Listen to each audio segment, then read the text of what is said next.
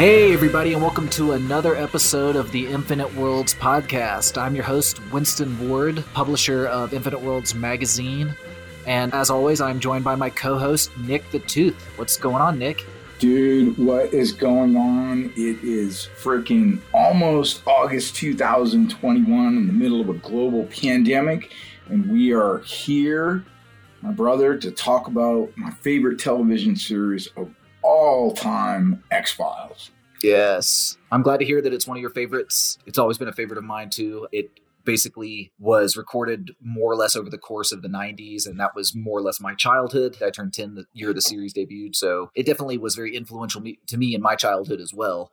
So this is a real fun one. I think it really ties in with the UFO episode, which we did last. So I think it's a good little snowball effect. Oh my gosh. Yeah, I remember watching X-Files it was one of those shows, and it might have been one of the last that I watched religiously every single time it came on. It was like, stop the world. I'm watching X-Files. You know what I mean? It was Right. like, watch it right now. It definitely has so many captivating features. There are so many things about the X-Files that I think changed the standard of television in a lot of ways and, transformed how people thought of conspiracy theories, how they thought of the government, how people viewed extraterrestrial life and, the potential for that. So I think in a lot of ways, the X-Files has echoed through time, having debuted nearly 30 years ago now. Yeah, and I think those echoes, instead of diminishing, have gotten fucking louder because I often think about, so much of sci-fi, for me, at least the way that I look at it, and maybe it's because I view it through that paradigm of X-Files, was about conspiracy theories. And I always was a conspiracy theory lover. Where it was like, oh my gosh, it's so cool to write about conspiracy theories and this and that. And now that it's become reality, right? In a way that, not reality that it's real, but reality that it's influencing reality, like with QAnon. I mean, dude, It's not much fucking different. It's like X-Files kind of like had a baby and it was called QAnon. And that to me is fucking horrifying. We're like in the middle of a horror movie, right? Right. While I credit the X-Files with opening everybody's minds to looking for the truth is out there, some of the taglines I want to believe. But also you're right. I think there was a sort of a groundswell of conspiracy theorists that probably took a lot of inspiration from the X-Files as well. And that has in a lot of ways damaged society. So it's sort of a double-edged sword, but were they raised on X-Files, and this is like some subliminal effect, subconscious programming to where they're going to question everything. The truth is out there, right? Not to add to the conspiracies here or anything, but the X-Files was produced by Fox. Oh, so. Okay. I love it. Before we get into the meat and potatoes of this episode, why don't we catch up first? Yeah. We love to do that at the beginning of the episode, so let's start there. Yeah, no doubt. I am in England still. I've been here for like 2 months, I think.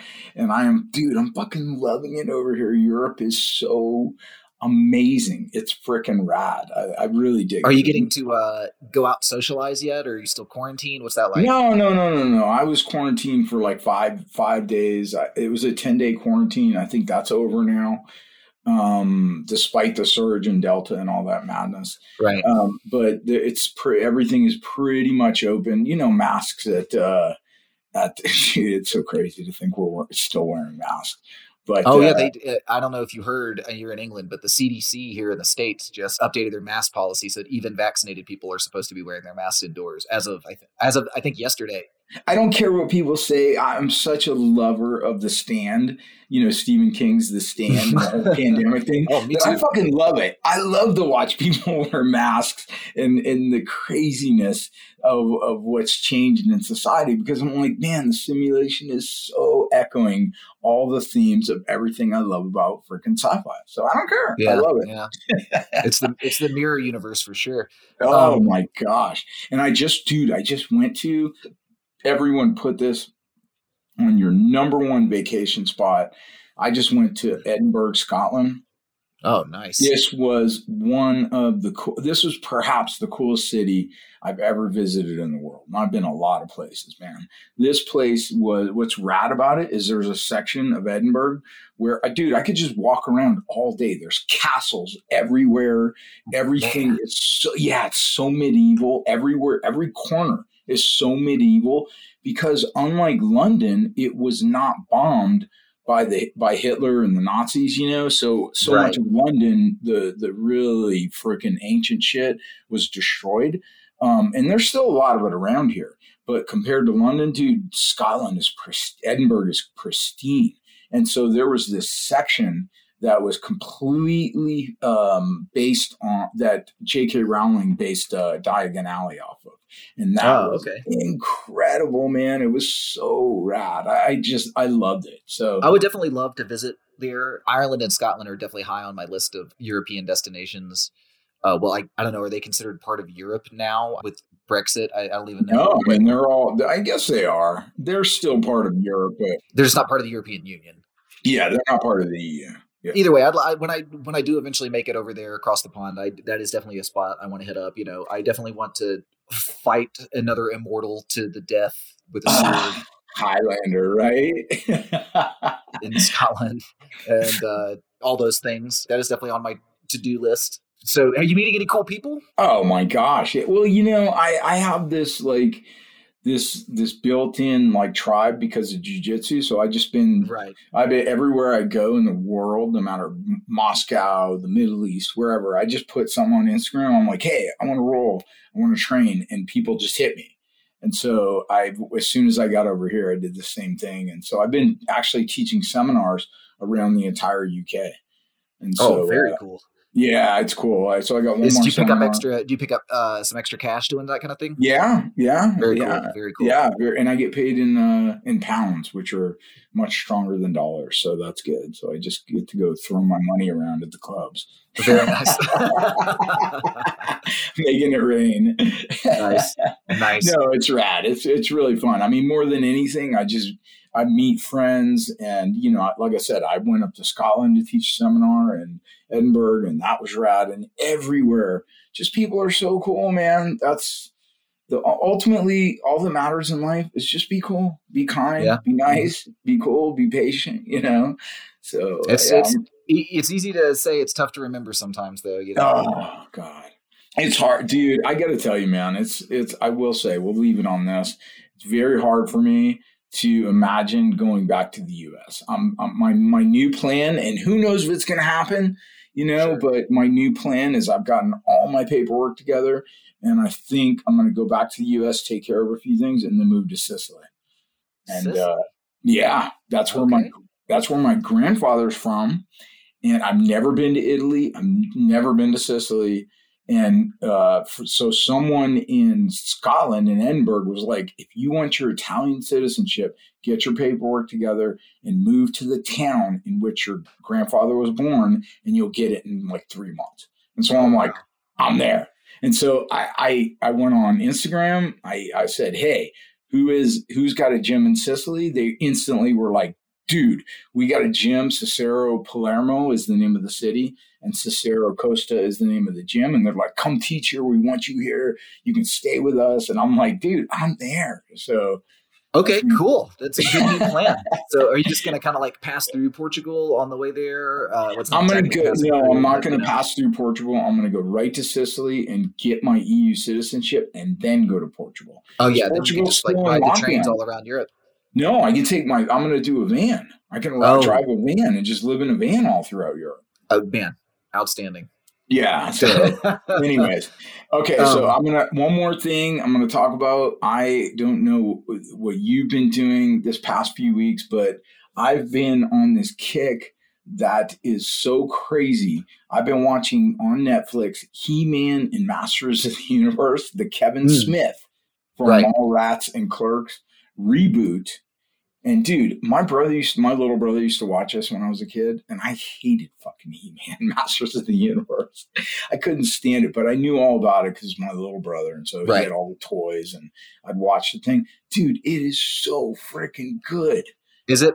Yes. I grew up with He-Man Masters. I had the He-Man figures. I had them all, And you haven't watched it? No, I haven't watched it. Winston. Truthfully, I haven't thought about Masters of the Universe in a really long time. Dude. It's definitely something I could put on my short list, Dude, it's so, Winston, what's so good is that there was a documentary series on Netflix which looked into toys, like it was called The Toys We Love or something like that. Sure. Yeah, I know the show. And so they went into He-Man and they basically were like, listen, this was an infomercial to sell these damn toys, right? Right. And so there were so many shortcomings in the story. It was like lame, like the sword of power. It couldn't get more obvious, right, for little kids. Right. But dude, Kevin Smith went back and explained it all in a way that you're like, dude, you're a fucking genius. It all works. So it's kind of like Heavy Metal meets fucking Masters of the Universe. So I suggest everyone. Okay. Well, that's a good recommendation. Especially, I suggest you watch it because you were a fan. The old Masters of the Universe movie was one of the corniest, but also I wore out the VHS tape when I was a kid for sure. So, okay. Oh, that's great. You're going to love it. You're going to go, dude, you're right. Yeah. Let's see. On my end, I'm putting the finishing touches on Infinite Worlds number 9 right now, trying to get your buddy, Josh Barnett, to answer some interview questions. Oh, yeah. Lagging. If you hear this, Josh, sorry for calling you out, dude. Does he listen to the podcast? I love Josh, man. I don't know if he listens to the podcast, but he follows the Instagram account, and he's a cool as shit guy. Definitely only calling him out because I feel like, he's a cool dude. Oh, he's the best. Hey, remind me and I'll hit him, and then I'll be like, dude, you gotta fucking answer his interview questions. Oh, he's already agreed to it. We've already got a portrait done, and he's answered some of them, but there's a couple more, and I'm getting close to print, so I'm like he's a busy ass guy. So I get it. He's got lots of stuff on his plate. Let's see. That's almost done. Getting issue 1 of Infinite Horrors put together right now, like collecting a cast, I guess, of contributors. You're calling for submissions, right? So if any listeners out there, start freaking sharpening your pencils and get some horror stories written. Horror comics, guys. The horror magazine's just going to be just like Infinite Worlds, but horror themed. It's going to be full color, ad free, limited edition, featuring art from all over the world. And I've already found a number of contributors. I've got the cover art finished. We're just putting the final details on like the cover layout, and then we're going to launch a Kickstarter. So that's coming soon.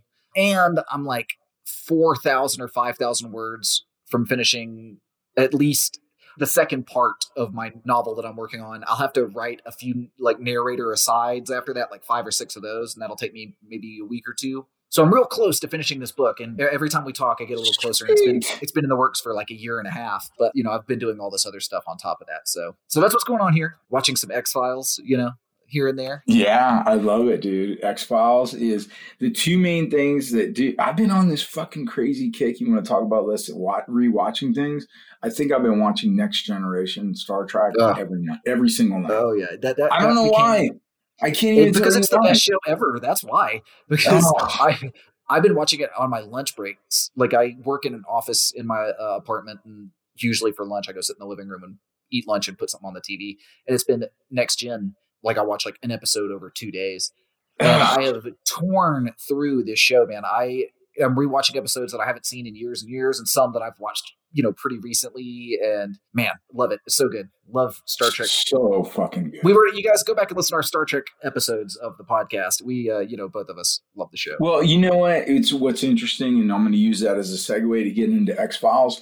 Is I would say my second most watched on Netflix is X-Files. And the reason is, it's kind of like this crazy thing. Like people always ask me, why is it that so many surfers freaking love jiu-jitsu? And why do so many jiu-jitsu guys love surfing? And I fucking meditated on that and wrestled with that in my brain for years and years and years before I finally realized, it's because they're both freaking fun. And right? It's that simple, right? We're such simple creatures, right? We want to like impose all of these like really strict things on complex ideas and this. We just want to have fun, man. We're just like little, right? And so X-Files for me, just like Next Generation, was super fun. X-Files, which debuted in 1993, was this crazy stew of UFOs and conspiracy theories and urban legends and sci-fi madness.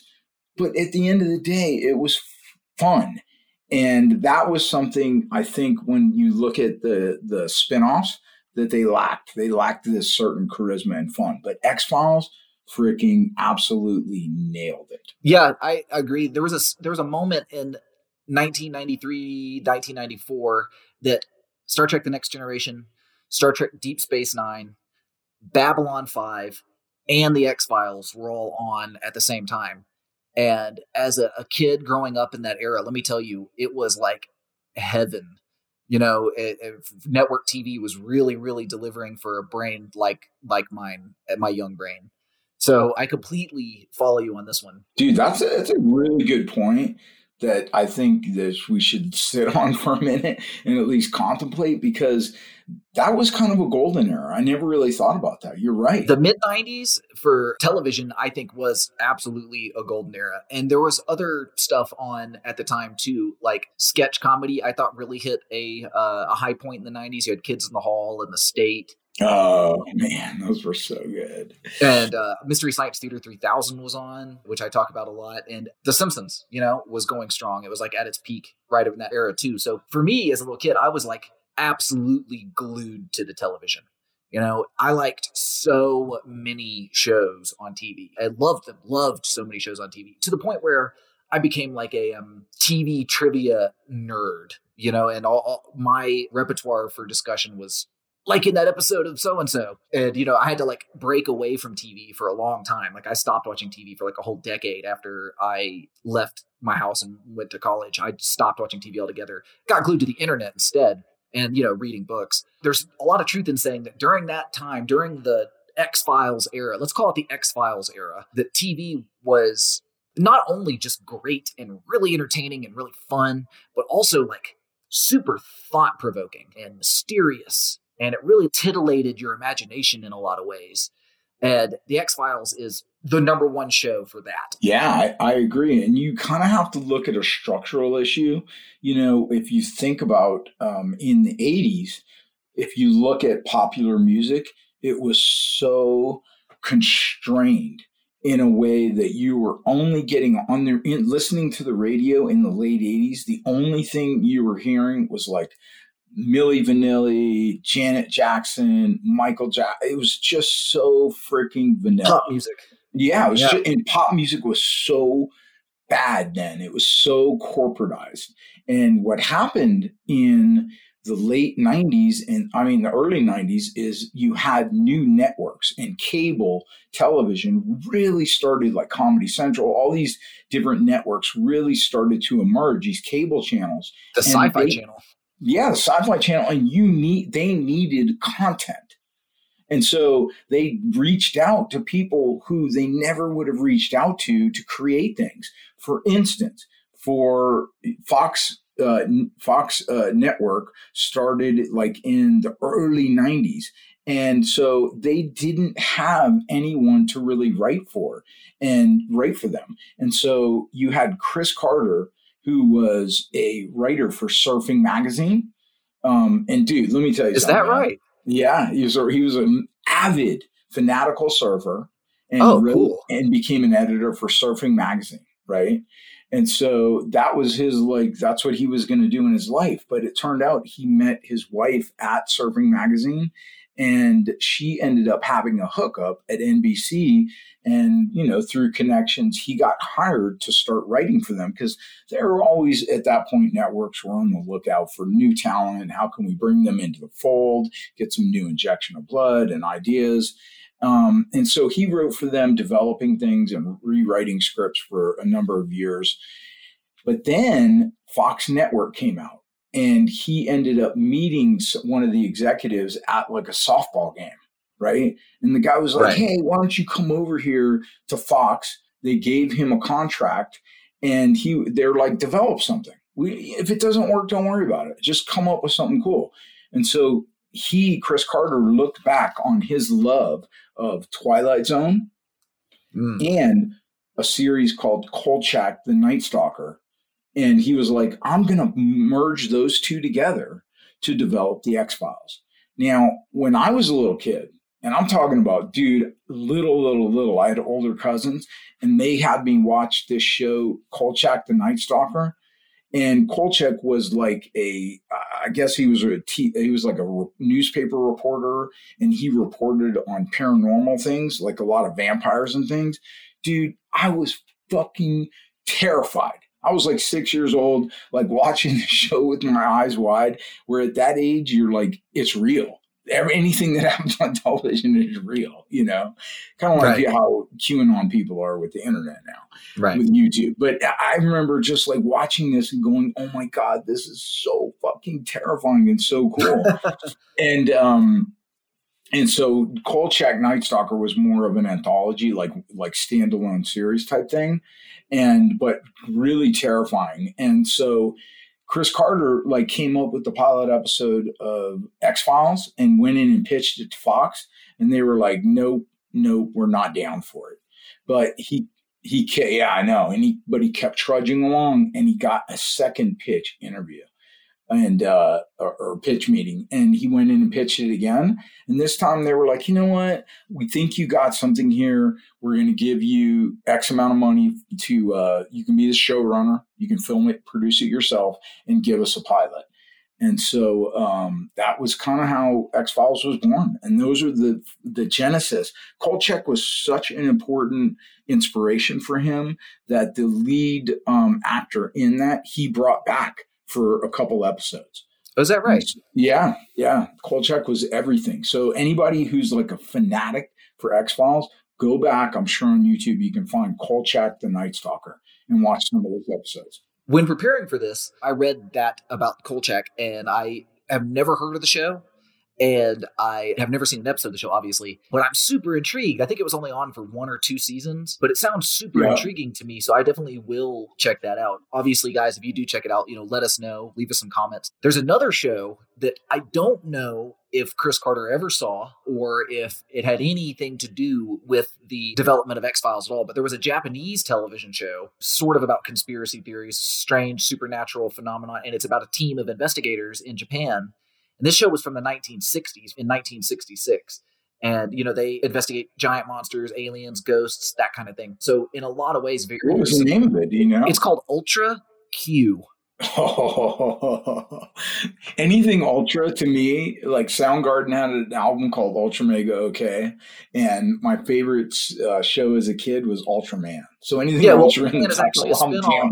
Ultraman is actually a spin-off of Ultra Q. Ultra Q was no way. Yeah, way. So they kind of investigate kaiju on the show, but it's not always kaiju. Sometimes it's other stuff, like not always giant creatures, whatever. But Ultraman spun off from Ultra Q, so it would kind of be like one of the characters from the X-Files getting their own treatment for a TV show, which did happen. That is crazy. Wow. And I've seen a couple of episodes of Ultra Q, probably about 8 or 10 episodes of the show. I think there are only 25 or 30 episodes.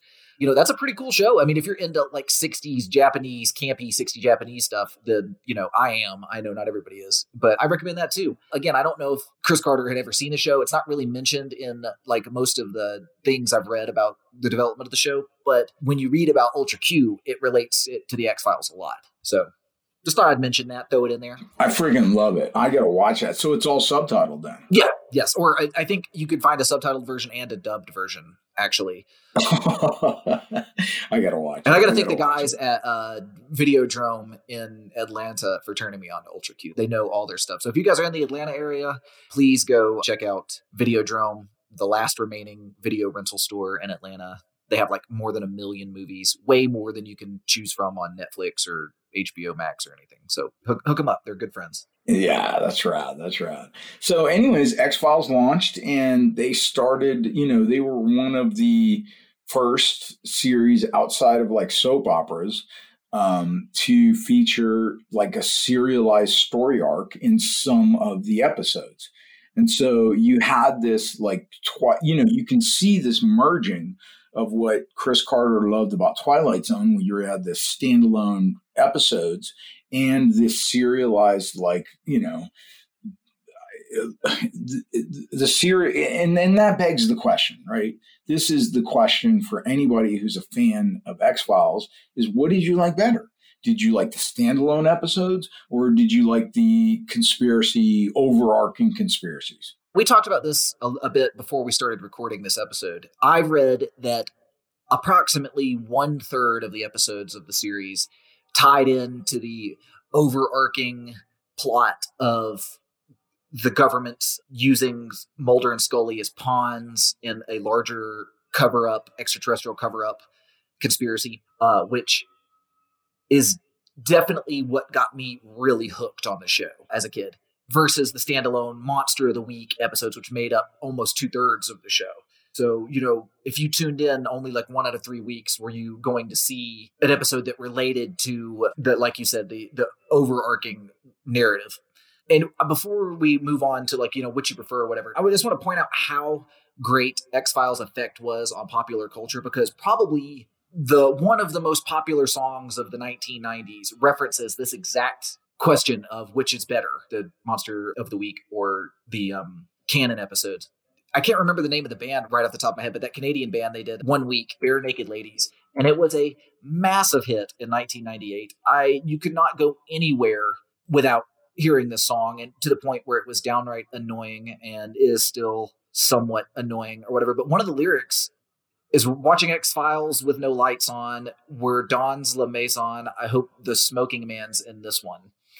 And that's a reference to... I love it. And, a big cultural touchstone, because, this song was a massive hit. Everybody heard the song, and everybody got the reference at the time, because the smoking man being in the episode was a reference to the overarching conspiracy theory plot episodes that you're talking about, the 1/3. And, you only got to see that in 1 out of 3 episodes, approximately. Oh, no doubt. When I was a kid, 13, 14 years old, glued to the TV, when the smoking man appeared on, and in case you haven't seen the series, the smoking man was a shadowy government figure, or perhaps an ex-government figure, that dropped clues in Mulder and Scully's ongoing search to find the truth about this government cover-up. And he was referenced all over the place in the 90s. But when he appeared on screen, you knew that they were going to get into that plot. And as a kid, a 13, 14-year-old, when I saw that character appear on screen, the hair on my arms stood on end. Dude, let me tell you something. X-Files was so influential that there were song after song that were written by Sheryl Crow. Had a huge song called On the Outside about it. Soul Coughing had a song. Foo Fighters had a song about it. Nick Cave had a song. Filter had a song. Frank Black had a song. Meat Puppets. Even Danzig had a song called Deep that referenced it. Elvis Costello, Rob Zombie.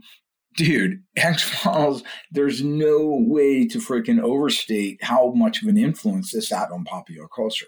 It still does, too. We talked about at the beginning of the episode about how conspiracy theories and, the idea that the government is lying to us, that we're all just pawns in some sort of large conspiracy, has become really commonplace, to the point where we can't get people to wear fucking masks or get vaccinated because they believe that the cigarette smoking man is, toying with them or whatever, or the quote unquote government is toying with them or whatever it is that they believe.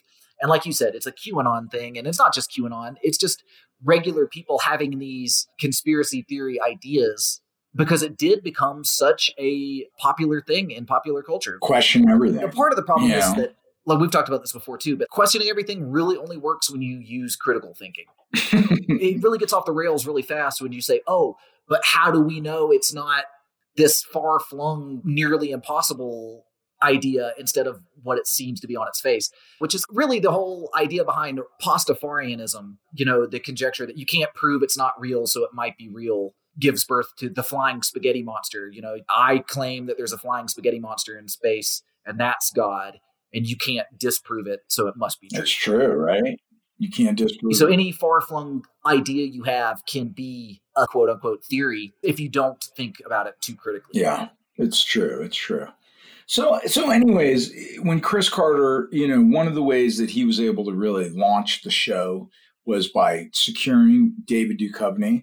Mm-hmm. And what's crazy is that David Duchovny was not a well-known actor at that point. His real claim to fame at that point, at least in small circles, was he was on a soft porn show called Red Shoe Diaries. Oh, yeah. I've never seen the show, but I have heard of that. And that was on like Showtime or HBO or something. Yeah, one of those weird, I think Showtime or Cinemax. Or Cinemax. They used to call Cinemax Skinemax, Yep, remember? yep. Before the internet, and you could only get porn at the local store or on Cinemax. So yeah, so he was on Red Shoe Diaries, and then he found Scully, and no one wanted her. Only Carter wanted her. Every single network exec wanted someone who was like a bombshell, who was hot, who was blonde, who had big tits, just a completely exploitive version of female. And he was like, no, we need someone who is way more cerebral to counter, Mulder, who is, kind of flies off the cuff here and there. And we need someone to ground him. How is someone blonde going to, a bombshell, going to fill that role? We need a foil. And I'll tell you, I'm so behind Chris Carter on this. I can't possibly imagine anybody but Gillian Anderson in that role. For me, she was a bombshell. When I was a kid, I looked at Gillian Anderson with I couldn't close my mouth when I was looking at her. She to me, she was super beautiful. Dude, I think 2 years after it started, after they launched the first season, she was voted sexiest woman in the world. So yes, it shows what the executives know. It's nothing. If we've learned anything on this show, it's that executives are fucking idiots who don't know how to do anything. No doubt. They're pretty much always all the best stuff comes from somebody being like, get screwed, executives. You don't know what you were talking about. We talked about Lucille Ball doing that to the executives for Star Trek, standing Star Trek in its development back in the 60s. And, just basically telling all the other executives to kiss her ass and that it was going to happen. So it's kind of the same phenomenon happening again, also with the redheaded woman involved. So, there you go. So let me ask you then. So we have Mulder and Scully. Who were your favorite characters after those two? Well, at first I hated Skinner, their boss, because he didn't understand what they were doing or what was going on. But as the series develops, Skinner turns out to be, a really heroic, really nuanced character. So I actually recommend that character to people. I mean, if you're watching the show, you can make your own judgments. And the lone gunman, too, as characters. I was a nerd. There's no question, especially as a 13, 14-year-old. I was a big nerd. And I say was, I still am, clearly, but I was an ultra nerd. I wore big ass glasses, had a bowl cut, all that stuff. I love it. I related to the lone gunmen who are if you haven't seen the series, are a group of hackers that kind of aid Mulder and Scully on their investigations here and there. And they're kind of comic relief in a way, but they're also necessary characters for the show. And I related with them an awful lot. So those are other characters that I quite like. No, they were the best, man. They were so cool. It was one of those things where you're like, these guys are so good. They deserve their own spin-off show. Right. And then when they got it, you're like, that sucked. Yeah, they shouldn't have done it. Should never have done it. For me, being such conspiracy, part of the show, that was my favorite. Cigarette smoking man was of course. It. Yeah. I was like, oh my gosh. Every time that guy comes on, I'm like, he fucking knows something that we need to know. I need to know what he knows. The hints he dropped were always so scintillating. You really did you always oh, what does he mean? What does he say? You know what I mean? And it's funny because in a lot of ways, the show kind of took some of its cues from another popular show that had some similar themes right before that, Twin Peaks. Yeah. Oh, dude, I never thought about that. You're right. They're different. They're very different shows, but they do have a certain number of things in common, including FBI investigators investigating paranormal events. You know what I mean? But they have very different tones. The tones of the shows are very different. But I think The X-Files is sort of integral in transferring TV in a different direction. Yeah. There was that real gritty kind of stuff like Twin Peaks. And then The X-Files came along and sort of part gritty. Some of the episodes are downright disturbing. And there's no question that if you watch The X-Files, you're going to laugh and roll your eyes half the time. And you're going to be genuinely disturbed part of the time. Because there are definitely some really messed up episodes of the show, for sure. Yeah. But then it kind of gave birth to a whole nother generation of television where it took cues from it, Lost and Supernatural and a number of other shows that used X-Files format to kind of set their tone a little bit. Without question. I agree. You know who else was another one of my favorite characters that I absolutely hated, but at the same time I loved, was Krychek. I don't know if you remember him. Oh, yes, I remember Krychek. Yeah, Mulder's kind of crazy ex-partner. Yeah. The anti-Mulder, right? The anti-Mulder. It's funny because they actually, in the later seasons of the show, if you guys aren't familiar with the history of the show, we'll tell you. Chris Carter's plan was to end the show after 5 seasons and then continue the story through feature film. Like, to continue the story on then in 2-hour bursts through feature films. And he would, segue that way. And he had some scripts in development for that purpose. But then once that time came around, the network was like, look, your show's way too popular. We do not want to cancel it. We'll just pour money on you. Please stay on and continue the show. So he did that. And he tried to incorporate the plot points that he had been writing into these screenplays into series episodes instead. So he tried to work those in. And as that was happening, and he had already kind of like used those plot points, they then greenlit a movie. 1999, I think, was their first film or something like that. And dude, I remember sitting in the movie theater, just like waiting for that freaking screen. The preview started. I was never more pumped to see, a movie. I mean, to be honest, like more than anything, to watch that movie. And both of the movies were, I don't know, man. You can kind of see where they started sucking. He probably had some great ideas for the movie. And then because he had to continue with the series, right, they just started siphoning the energy out of both of them, I mean, that's at least what I tell myself. No, I think so. I think that is kind of what happened. And the show started really to deteriorate after that. One of the things is they moved the production from Canada. I think it was being filmed in the Vancouver area for the first several seasons. And then they moved it to LA. And it wasn't long after this happened that David Duchovny more or less left the show. I remember. He didn't entirely leave the show. He appeared in episodes still, but very infrequently. And the show really became about Scully, about Gillian Anderson's character. Yeah, and it's a dreaded, I'm going to leave a TV show and become a movie star, and then that never happens. You know what I mean? It never happened. He eventually did make right. He got Californication, and that was a big hit for him. And, he still makes which is more television, Yeah, exactly. But he never really moved into feature film. I think the feature film role that I can remember him best for is his character in Zoolander. I'm sure he's in some other movies, but I can't really remember. His big movie was Evolution or something. It was Evolution. Bad. Oh, yeah, I actually watched that not too long. I watched it not too long ago. Pretty bad movie. Yeah. He probably should have tried to play a little more serious. It was a little too slapstick, I think. Tough transition, man. Tough transition. But I did love him in Californication. So, but yeah, I've actually never seen Californication. What? Dude, yeah, I've never seen the show. It's like it's kind of like it's like Bukowski-esque writer, right? Fucking show, yeah, I love it. It's one of my favorite shows, man. I really dig it. Okay, well, I'll definitely give it a go one of these days. I'm a big fan of Charles Bukowski, despite the fact that he's obviously a super problematic individual. He's one of my favorite writers. Oh, dude, problematic. I love his writing. Yeah, he was a lunatic, dude. Yeah, he was a total absolute mess of a human being. I actually have a bluebird in a cage tattooed over my heart in honor of the Bukowski poem Bluebird. Oh, yeah. He's one of my favorite poets, man. Him and Raymond Carver. I love their work. Oh, my gosh. I will definitely check that out. One of my favorite anecdotes when just reading trivia about X-Files, just to kind of prepare for this episode, is that when David Duchovny first met Gillian Anderson, I guess when they were both auditioning for the roles or early stages of development, script reading, something like that. According to Gillian Anderson, he hit on her really hard. No way. That's what she says. And then David Duchovny says he doesn't remember that at all.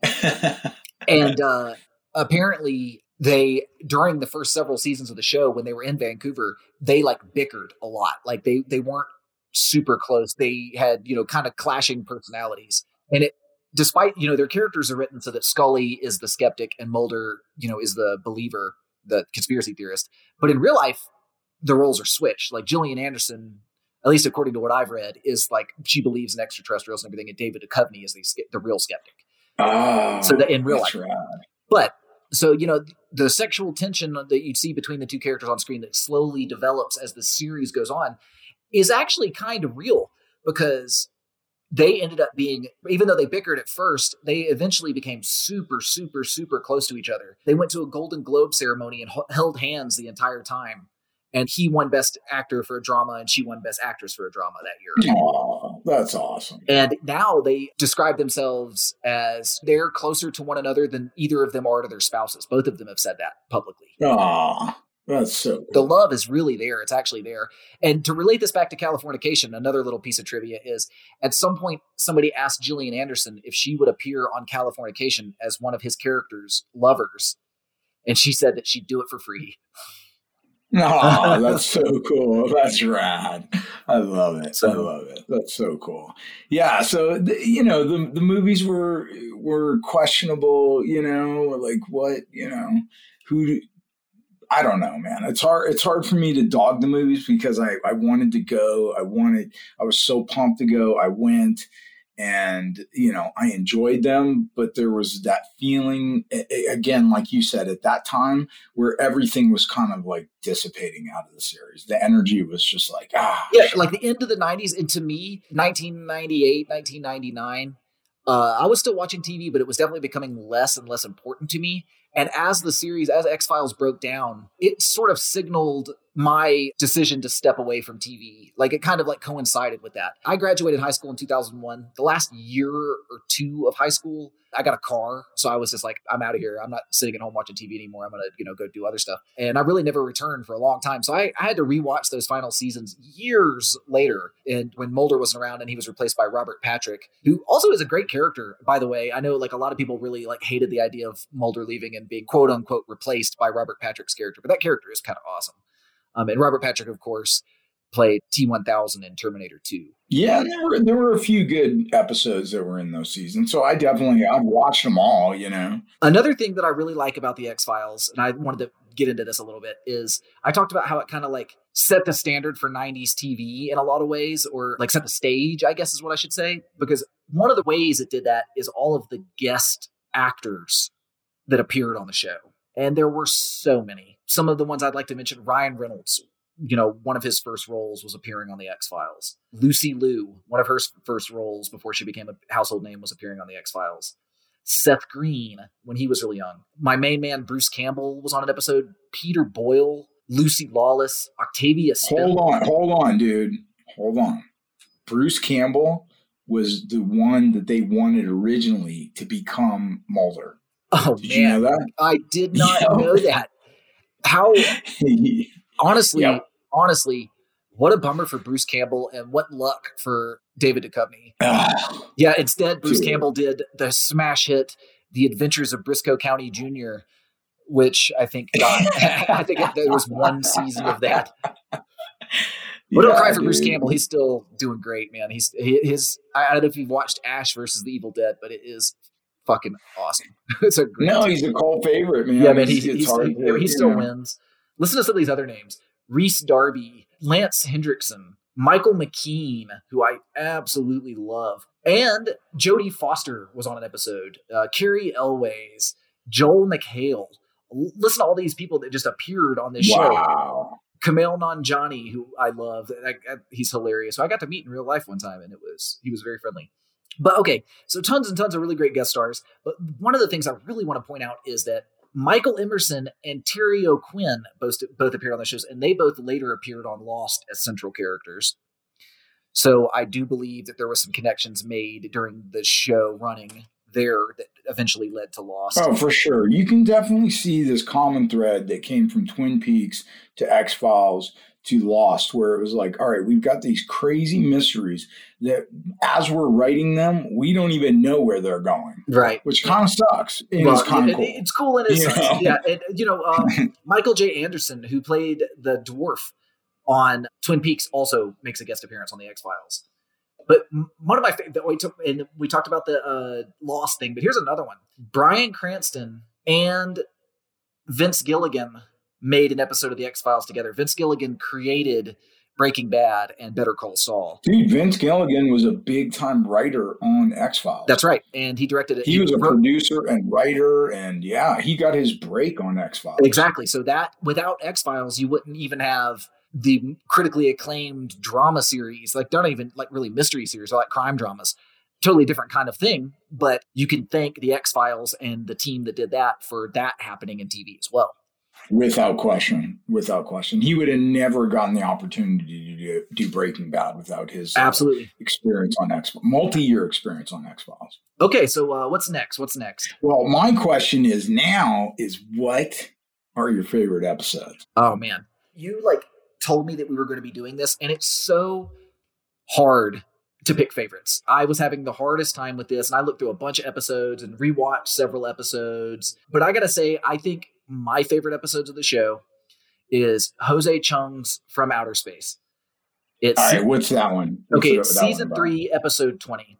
Basically, it's about them investigating an alien abduction, and every time they recount the investigation, the perspective changes, and it talks about unreliable narrators, and it's this really kind of like meta, very meta. Yeah. It's like this really meta examination, and it's like the whole episode itself is like a parody of the X-Files. It's like X-Files parodying itself in this really kind of meta way about how very, very Rick and Morty, right? It's but only like 25 years before Rick and Morty, you know? That's what I mean. Exactly. Yeah, exactly. And it's definitely, that's awesome. It's definitely one of it's not like a canonical episode of the show, you know what I mean? It's sort of removed, it's like a standalone episode. And it's kind of a funny episode too, and less like a serious episode, which is true of a lot of episodes of the X-Files. But I would definitely put that on my top 3. I'm not going to say these are in no particular order, by the way, FYI. Mm-hmm. Another one that I watched pretty recently is Home. And this one I like because it is a straight up horror movie. It is. Dude, let me tell you something. Number one episode of X-Files is Home. Without question. I just watched this one the other day, and it is so fucked up. It is just the most fucked up episode of. I mean, it rivals any horror movie I've seen in terms of just ever. Like, yeah, in terms of like how. Break it down. Tell them what it's about. Okay, so in the episode, for those who don't know, there's some kids discovered the buried body of an infant that's horribly mutated and born with all of these genetic problems, but it's like a dead infant that's been buried. The local sheriff tells Mulder and Scully when they come to investigate, because normally they wouldn't be in for something like that, but because of all the genetic things wrong with the child, they call them in as special investigators. And basically they find out that there's this inbred family that's been living on this piece of property for, generations, since the Civil War, for 100 plus years, without running water, without electricity, living in this house and keeping to themselves and basically inbreeding. And I don't want to spoil what happens after that, but it is some of the gnarliest inbreeding horror you can find anywhere. Ever. Dude, it reminds me of the tone of Texas Chainsaw Massacre. Oh, absolutely. My wife and I were watching it. She had never seen it before, and I hadn't seen it in quite a while. And I was like, it's Hills Have Eyes. It's Texas Chainsaw Massacre. It's House of a Thousand Corpses. Yeah. And it is. And dude, that's what's was so cool about X-Files is you never knew week to week what you were going to get, because some of them were straight out comedies. Some of them were horror shows. Some of them were like government conspiracies. You never knew. It was like, just roll the dice. That's what was so rad about it. I think if I have to pick a third episode, maybe Paperclip. From season 3, that's season 3, episode 2. I like that episode because it really ties in to the UFO plot. And it's, from what I can remember, it's the first time you actually see a UFO on screen in the show. Up until that point in the show, I mean, guys, I might be wrong about this. Again, I haven't watched the whole series in preparation for this, and I did watch it as a kid, but it's been a long time. But from what I can remember, it's one of the first episodes where it confirms that it's not just all in Mulder's head, that there really is this big conspiracy theory going on. And it's not, there really are UFOs, there really are aliens, and it's not just a theory, it's real. And to me, that was like a real, seminal moment for me, because I was so ready. My body was so ready for that to be, affirmed on the show. It's like, show me the aliens, don't just hint at them. And then they finally did. And that was a big thing for me. Well, what's kind of crazy, dude? This is a weird tangent, but a lot of the conspiracy theories were based on what happened during Watergate, and Deep Throat, who was a government source for the Washington Post, And so this government source was like, dude, this is what is going on within Watergate and the Nixon administration, and started giving this information, which completely led to the downfall of a president and him resigning in disgrace. I mean, this was real world implications. And then it became fictionalized on the X-Files, right? So Chris Carter took that inspiration for Deep Throat, and you saw the smoking man and all that was used for that. And then that was fictionalized. And then that fiction became a fiction on the internet, but it spurred, Trump used it with QAnon. It's fucking weird and wild, and the simulation is kicking ass. That's all I can say. Yeah. I'm going to leave it at that right there. Well, you're not wrong. So wild. Okay, so you got to tell me your favorite episodes now. Well, dude, number one is Home. I mean, anybody that I talk to and I ask, that I've asked in preparation for this, hey, what was your favorite? Dude, everyone's like the inbred. And it's funny because we talk about the overarching plot, but when people ask about it, like the episodes you tend to remember are the Monster of the Week episodes. It's true. It's true. No, and I remember sitting on the couch watching that in horror. Going, dude, is this on television? Yeah, it's hard to believe that Fox greenlit this episode because it is so dark. It is so executives said they would never allow it to go into rerun and syndication because of all the protests. There were protests around the country where people I can believe it. What the fuck are you putting on television? And they were like, okay, we're canning that episode. No one will ever see it again. Thanks, Netflix. Money wins out. Netflix, go. Yeah, no doubt. I loved all the conspiracy ones. I mean, Scully getting cancer, her having a kid, the bees. The bees were used to. Yeah, dude, the beehives and I remember there was like a part of me that was almost, it spurred some like religious instinct to where I was like, there was a part of me that, against all logic was like, there's an answer here. It's like this thing where we know, or we feel like in life that, dude, there's something more here. Nothing makes sense. Reality is madness. The truth is out there. The truth is out there. Yeah. And there was a part of me that was like, X-Files has it. They've got it. And so every time one of those new, serialized episodes would come out, I kept thinking, okay, we're going to get there. We're going to get there. We're going to get there. And that's where the movies were so disappointing, because I was like, all right, he's finally going to let us know what's going on. Yeah, and then it was like, dude, it was just more mystery. It was like, oh my God. And that's ultimately what kind of happened with Lost and with Twin Peaks as well. And I loved fucking Lost and Twin Peaks too, man. Same thing, man. It's that whole, there's this whole branch of many religions, Christianity, called Gnosticism, which is like, there is this thing that there are these overseers which are keeping you down, and there's a truth out there, and you can discover it if you do X, Y, and Z. And it's kind of a cool thing because it taps into, some of us are like, yeah, shit is fucked up, and there has to be an answer here to this madness. And so for me, the serialized story version, stories were so much a part of that. Aside from that, I think my third favorite was, of course, for me, was a one called Field Trip. And I think it was in the 6th season, the 21st episode, and it was about them going into the woods. And you know what's cool is all the bad shit always happens in the woods, which is one of the reasons that they filmed up in Vancouver, because the woods are so cool, right? Funny you should say that. There's another episode, if I'm going to pick one more, I watched recently called Detour, and it's season 5, episode 4, and it's basically kind of a riff on Swamp Thing, where they like some hunters are attacked in the woods by some mysterious creature, and it's like this phantom creature, forest creature that kind of has a Swamp Thing type vibe going on. It could also like mask itself the way the Predator can too, So it's kind of a mixture of those things. But yeah, like it's another one that, you're going into the forest.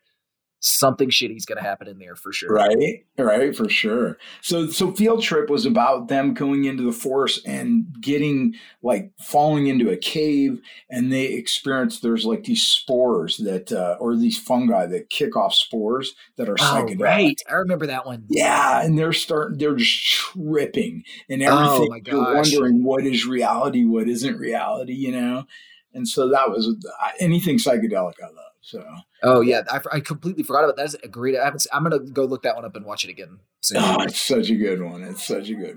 Yeah. So those were, again, I think if I brought this up to you before, this was an era unlike today in which seasons like Star Trek Next Generation, in which seasons were not today. Seasons tend to be 10, 11 episodes.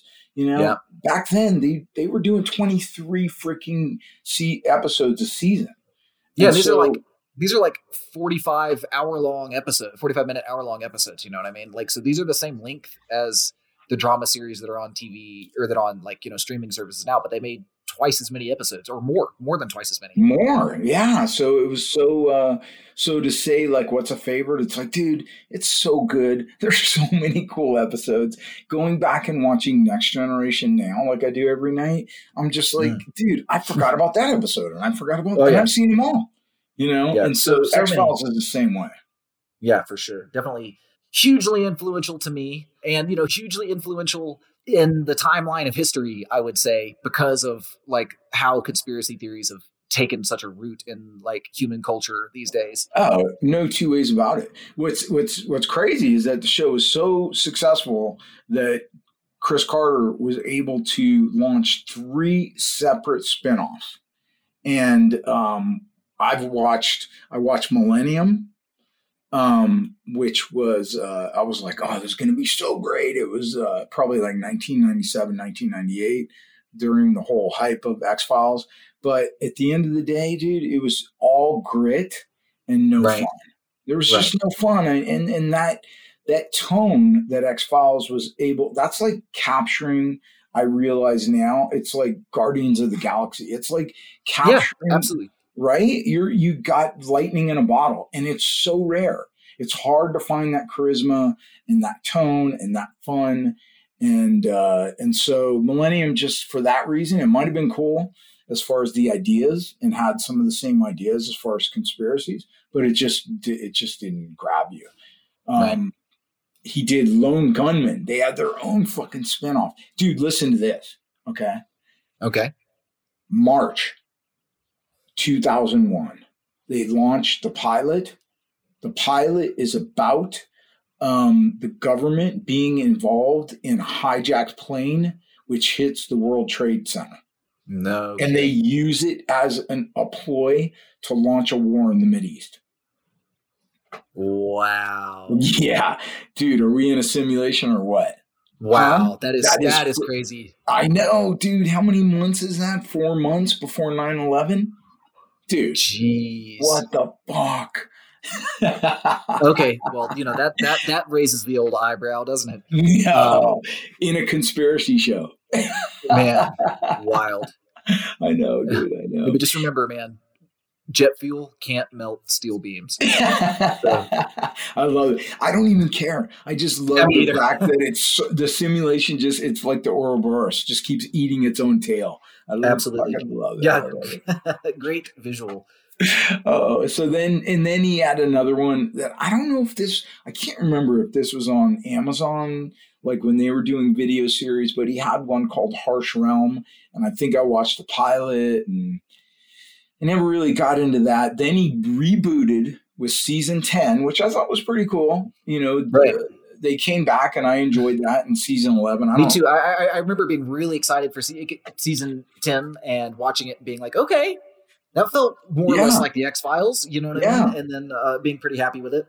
I think the editing was very different. It became a little more like jumpy to try and be keeping up with the times. That's what I remember about it, where I was like, I don't know if I'm so cool with the editing now, because if you think about Next Generation and X-Files, they have this more languid, slow, you know what I mean? They're not trying to make it look like a MTV video.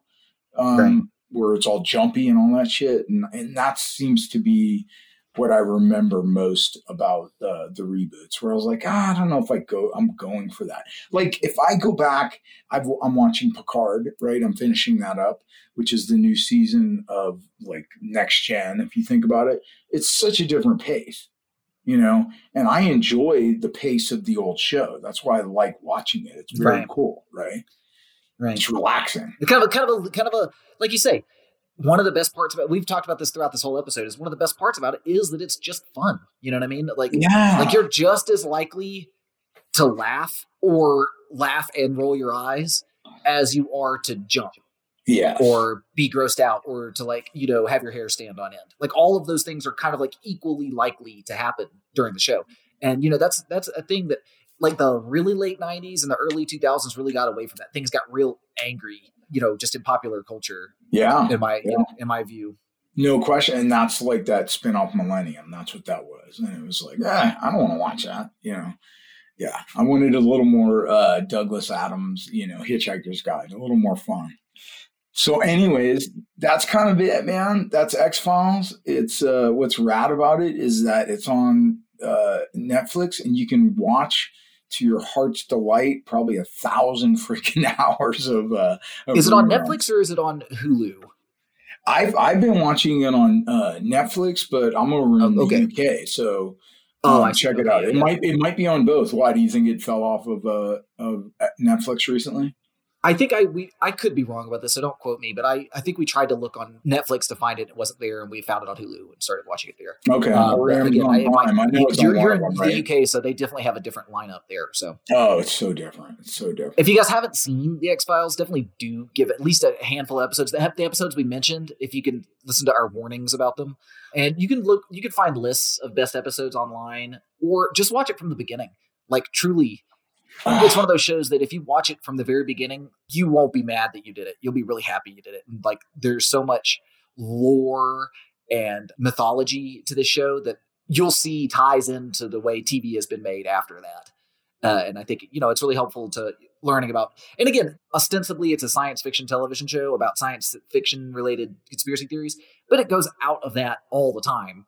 And it becomes a horror show, or a psychological thriller, or a murder crime show all the time. So, it doesn't quite fit entirely into the, at least not every episode fits into the science fiction framework. But overall, I mean, the show's main theme is about very science fiction related things. So it definitely deserves a mention here in the old pantheon. Amazing. It's an amazing show. And as we leave this, cutting out now, it was an awesome time. Dude, I'm so pumped on the Dune trailer that just freaking dropped. My God. I think I've watched it 20 times. I'm losing my mind. I made my wife eat an edible and then wait an hour, and then I was like, okay, now sit down and watch this. Oh, dude, it's so good. It's so good. So, it's going to be such I can't wait. Can't wait. I really can't wait. We already did a Dune episode, or we do another Dune episode, but maybe we'll... we're doing one when this movie drops, bro. Yeah, we'll do another. We'll do the Dune Revisited. Dune. We'll do the Children of Dune. Dude, I'm so pumped on it. We're doing the movie. We're going to talk about we'll just talk about the movie. That might be an episode worth doing for sure. In the meantime, I think we'll have to think about it, because I don't know what we're going to do next, but we'll come up with something in the next couple of days, and you guys will be excited about it, I promise. Stoked. All right, brother. Good talking to you. Next time we touch base, I'll be back in America. And shit. I don't know how long I'll be there, but it'll be fun. All right, man. Be easy, dude. I'll talk to you soon. Yeah, dude. Good talking, man. Safe travels. Adios.